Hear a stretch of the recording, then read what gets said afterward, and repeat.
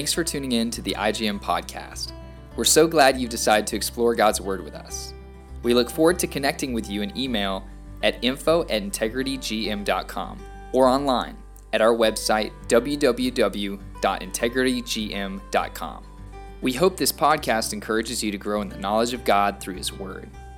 Be blessed. Welcome everyone to this podcast as we look at Galatians chapter 5, and I greet you in the name of Yeshua the Messiah, in the name of Jesus the Christ. Today we're going to be looking into this 5th chapter, which is a continual thought from the first 4 chapters. He's building upon precept. The same thought is running through this whole letter. It is, what is the true gospel? And what is the gospel of the Jewish people to the Gentiles? It's not bringing them back into bondage under the law. It is seeing that the law was a tutor that brought us to the Messiah, who is the promised one of God, the promised one of Israel.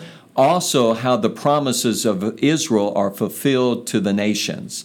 And so now we're going to continue that thought process as we look into chapter 5. So I'm going to ask Yoni if you will read the first 12 verses as we look into this chapter. It was for freedom that Christ set us free. Therefore, keep standing firm and do not subject again to a yoke of slavery. Behold, I, Paul, say to you that if you receive circumcision, Christ will be of no benefit to you. And I testify again to every man who receives circumcision that he is under obligation to keep the whole law. You have been severed from Christ. You who are seeking to be justified by law, you have fallen from grace. For we, through the Spirit, by faith, are waiting for the hope of righteousness. For in Christ Jesus, neither circumcision nor uncircumcision means anything, but faith working through love. You were running well. Who hindered you from obeying the truth? This persuasion did not come from him who calls you. A little leaven leavens the whole lump of dough. I have confidence in you, in the Lord, that you will adopt no other view. But the one who is disturbing you will bear his judgment, whoever he is. But I, brethren, if I still preach circumcision, why am I still persecuted? Then the stumbling block of the cross has been abolished. I wish that those who are troubling you would even mutilate themselves. Let's go through these 11, 12 verses here and see the thoughts, the statements in which Paul is bringing. And again, it's a continuation of everything he's been saying. In verse 1, it was for freedom that Christ set us free. The law brought us to the freedom that is in Christ. Now you're going to see that this freedom is not interpreted how the world interprets it, all through the Pauline letters. You see that this freedom in this chapter is going to be to live according to the fruit of the Spirit and not the deeds of the flesh. So it was for freedom that the Messiah set us free. Therefore, keep standing firm and do not be subject again to a yoke of slavery. Again, contextually, some may get upset with me by saying this, but this is what the text is saying. This is what the context. The slavery here is going back under the law for your salvation and for your identity. We have been set free from that, and now that freedom is going to live within inside of us through the power of God's Spirit to live for God, which the law could have never done. And that's where you need to read Romans 6, 7, and 8, where he brings it out so clearly to the church at Rome. Let's look at verse 2. Behold, I, Paul, say to you that if you receive circumcision, Christ will be of no benefit to you.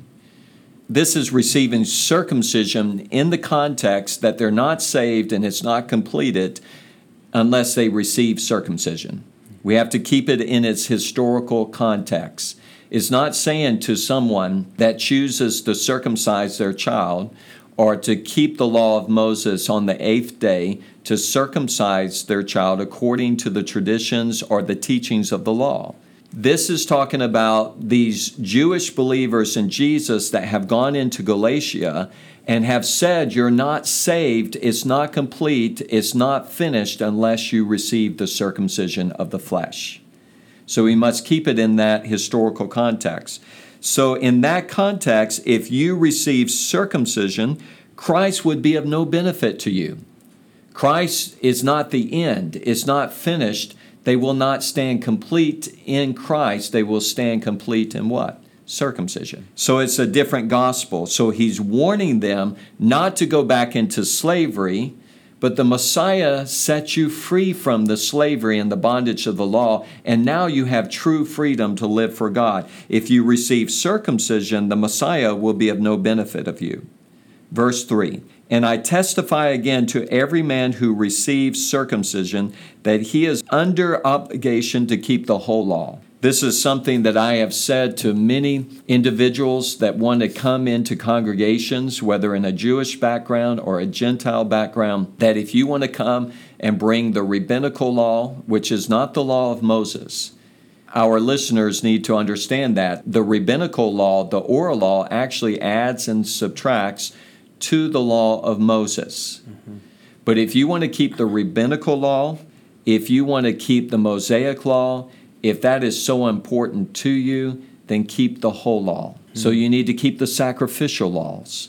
You need to keep the judicial laws, the dietary laws, the Shabbat laws. You need to go back and read it from its context, from the Mosaic understanding of it, not just from the rabbinical understanding, and you need to keep it, because if your identity is going to be through the law, don't pick and choose. And most people that teach this, they pick and choose. They will talk about the Sabbath laws and the dietary laws, but they forget about all the rest of the laws. Let me give you an example. Under the law, if your son or daughter speak evil of you, then you are to take them outside of the camp, outside of the city, then you must stone them. So don't pick and choose what aspects of the law that you want to keep. You keep the whole law, because if you break one aspect of the law, say you break the dietary laws, but you keep the Sabbath laws, then you are a transgressor of the whole law. Mm-hmm. And so this is a constant reminder that Paul is making to believers. Your identity is in Christ. You have been set free from the bondage of the law that is not unholy. It is unholy, but now it's fulfilled in the Messiah, and now it's a life in the Spirit. And I think it's incredibly applicable. I can think of my mind one very clearly, but there's tons of denominations that ascribe this, and individuals in general. I remember meeting an individual one time years ago who was a Seventh-day Adventist, and there's a lot of great Seventh-day Adventists, and there's a lot of thoughts there. You know, it's a broad range of things. But this individual held the thought that if you did not worship on the seventh day and you knew you should, then you are not part of the family of God. Yes, and that is their actual teaching. Mm-hmm. Now, I've met Seventh-day Adventists that actually don't believe that, but they're part of an organization that teaches that you're not saved unless you keep the Sabbath. Therefore, it's not a true gospel. Yeah. It's very similar to the Church of Christ. Mm-hmm. The Church of Christ believe if you're not baptized into the Church of Christ, talking about them, their denomination, they are the Church of Christ, you're not saved. That's a different gospel. Mm-hmm. So there are many groups that hold to this, that get wrapped into this. Heresies, wrong teachings get repackaged all the time, and they come in different shapes and in different forms. So we are saved by the grace of God through faith in Jesus the Messiah. He is our salvation, and we stand complete in Him. He is our identity. And any other thing outside of that becomes a different gospel. I'm so glad that you brought that up, because look at the next verse. You have been severed from Christ. You who are seeking to be justified by law, you have fallen from grace. Now, there's a lot of systematic theology out there that will teach that once you have come to God and put your faith in Christ, you can never be cut off, you can never fall from grace. The problem with that is that's not what the Bible teaches. Old covenant or new covenant. The passages where it says that no one can remove us from His hand, Nothing can separate us from the love of God in Christ Jesus. It's talking about outside forces that have more power than the grace of God or the power of the Messiah. There is not anything in all of creation that is greater than the power of God's grace in my life through faith in Christ. That is not talking about a covenant relationship with God where we die daily to ourselves and that we have the freedom to live for God, and we also have the freedom to walk away from God's grace. That's what a covenant relationship is. It's an agreement between God and the individual, from God with the nation of Israel, God with Abraham, God with Isaac, God with Jacob, God with the children of Israel. God with you and me. God with us today. Yes, it's a covenant relationship. And all through the Scriptures, we see that they have wandered away from the faith. Here we see in verse 4, you have been severed from Christ. That means you were with Christ, but you have been cut off. You who are seeking to be justified by law, you have fallen from grace. Now, a Calvinist will say, now what does that actually mean? I say, it tells you what it means. You have fallen from the grace of God. Now, they will use all kinds of speech from systematic theology to try to explain that this doesn't mean that you're falling from grace, but it means you are falling from grace. That's all that I want to say. Yes. There's a funny saying, but it's the Greek for "you have fallen from grace" is appropriately translated "you have fallen from grace." Yes, and I'm glad you brought that up because people will even use word studies to bring about systematic theology. And I want to remind our listeners, as you went through that hermeneutics, words are defined by the way that they're used in context. This is all about believers in Galatia that have come to God through faith in Christ that are now being tempted to go away from their faith in Christ and to have their salvation under the law. Here, Paul is very clear, you have fallen from grace.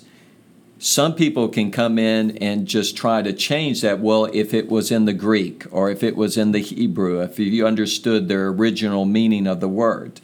Words are defined by the way that they're used in a context. Any word can be redefined at any time within the context. And what Paul is saying contextually, you have fallen from grace. Okay. Verse 5, for we through the Spirit by faith are waiting for the hope of righteousness. For in Christ Jesus neither circumcision nor uncircumcision means anything, but faith working through love. This is very important that we're going to see in Paul's writings, but when you get into John's writings as well, it really comes alive. Faith working through love. You were running well. Who hindered you from obeying the truth? This persuasion did not come from him who calls you. A little leaven leavens the whole lump of dough. This is a principle here that he is using for the sin. This is sin. This is a different gospel that is coming in to these believers' theology. And I think it seems very applicable to what we've been discussing about, and we hate to call it specific denominations, but they're highlighting truths, I think, that are representative of a lot of people. But even something so small as, oh, well, it's just, they have to be baptized in our church. But this is even, it's making it really clear, a little leaven, even something what we might consider small or whatever, leavens the whole lump. Yes, and we can disagree about a lot of things in the Bible, minor things. But when it comes to the major things about what is the gospel, we cannot be in disagreement. Because a little leaven, if I start teaching to anyone that you are saved by the grace of God through faith in Christ, but you have to be part of my organization to be saved, that is a different gospel. And a little leaven leavens the whole dough. So if you allow this to come in through one individual, we're going to see one individual here, or some individuals, or if you allow it to be in one of your classes that you teach. We're living in a day of compromise within the church, especially in teaching. It's very funny when I hear people say, they teach that doctrine is not important. The word doctrine means teaching. So they have taught that teaching is not important. But the only time that doctrine is used in a negative context is when there is false doctrine, false teaching. So all through the Bible, it's giving us sound teaching. And so people who say that are contradicting themselves, and they're contradicting the whole Bible. Now, you and I might disagree on some things, maybe about the end times, or about this issue or that issue. But we better not disagree about the gospel. And a little bit of leaven leavens the whole dough. I have confidence in you, in the Lord, that you will adopt no other view. See, his confidence is not coming in them by themselves, but in you, in the Lord, that you will adopt no other view. But the one who is disturbing you, this leaven, will bear his judgment, whoever he is. But I, brethren, if I preach circumcision, why am I still persecuted? Then the stumbling block of the cross has been abolished. I wish that those who are troubling you would even mutilate themselves. This is how important it is. You see, if Paul wanted to be an individual of compromise and get along with anyone, even the unbelieving Jews, but especially the Jewish believers in Jesus back in Jerusalem, he would just go along with it. He would say, okay, they came to Christ, they received the Spirit, and the Jewish believers in Jerusalem say it's important to them that now we circumcise them according to the flesh. Paul understands this would bring a different gospel, but if he wanted to please the individuals back in Jerusalem, he would go along with it. Let me say one thing that's a little bit off the subject, but it does tie into this subject. We want to be non-confrontational in the culture in which we live, and we want to be tactful. The problem is that is not scriptural. And I deal with groups all the time that I go into those groups, and the person leading the group will say, now don't say this and don't say that and don't bring about a controversy. And I always respond to them, I will be careful, but I'm going to teach and preach God's word. God's word reproves, rebukes, and exhorts. You want me to only exhort in the way that you want it to come across, but I'm going to teach the word of God. If you're not happy with it, you might need to get somebody else. Now, I'm not going to come in there intentionally trying to bring about a controversy, but I'm just going to teach the word of God. The word of God breaks down and it builds up. And so sometimes we get persecuted for that. Paul is being persecuted by Jewish believers in Jesus who are trying to change the gospel. Also, in a broader context, this message that we preach might have had greater acceptance among the non-believing Jews in Jerusalem if he circumcised them. Then they would say, well, we don't believe in Jesus the Messiah, but they're taking circumcision of the flesh, and hey, we can teach them the law. And so he's not willing to do that. And he actually says in verse 12, he says, I wish that those who are troubling you would even cut themselves off or mutilate themselves. This is strong language that he is using for these Jewish believers. Yeah, it seems to me like it really ties into what we just read in Galatians 4. It says, cast out the bondwoman and her son, for the son of the bondwoman shall not be an heir with the son of the free woman. And in our non-confrontational culture of this day, it seems to make a clear dividing line that this is not something you should allow at all. Yes, do not allow it. Do not compromise. Do not allow it to come into the body of Christ. Do not allow it to be one little section of your community of faith.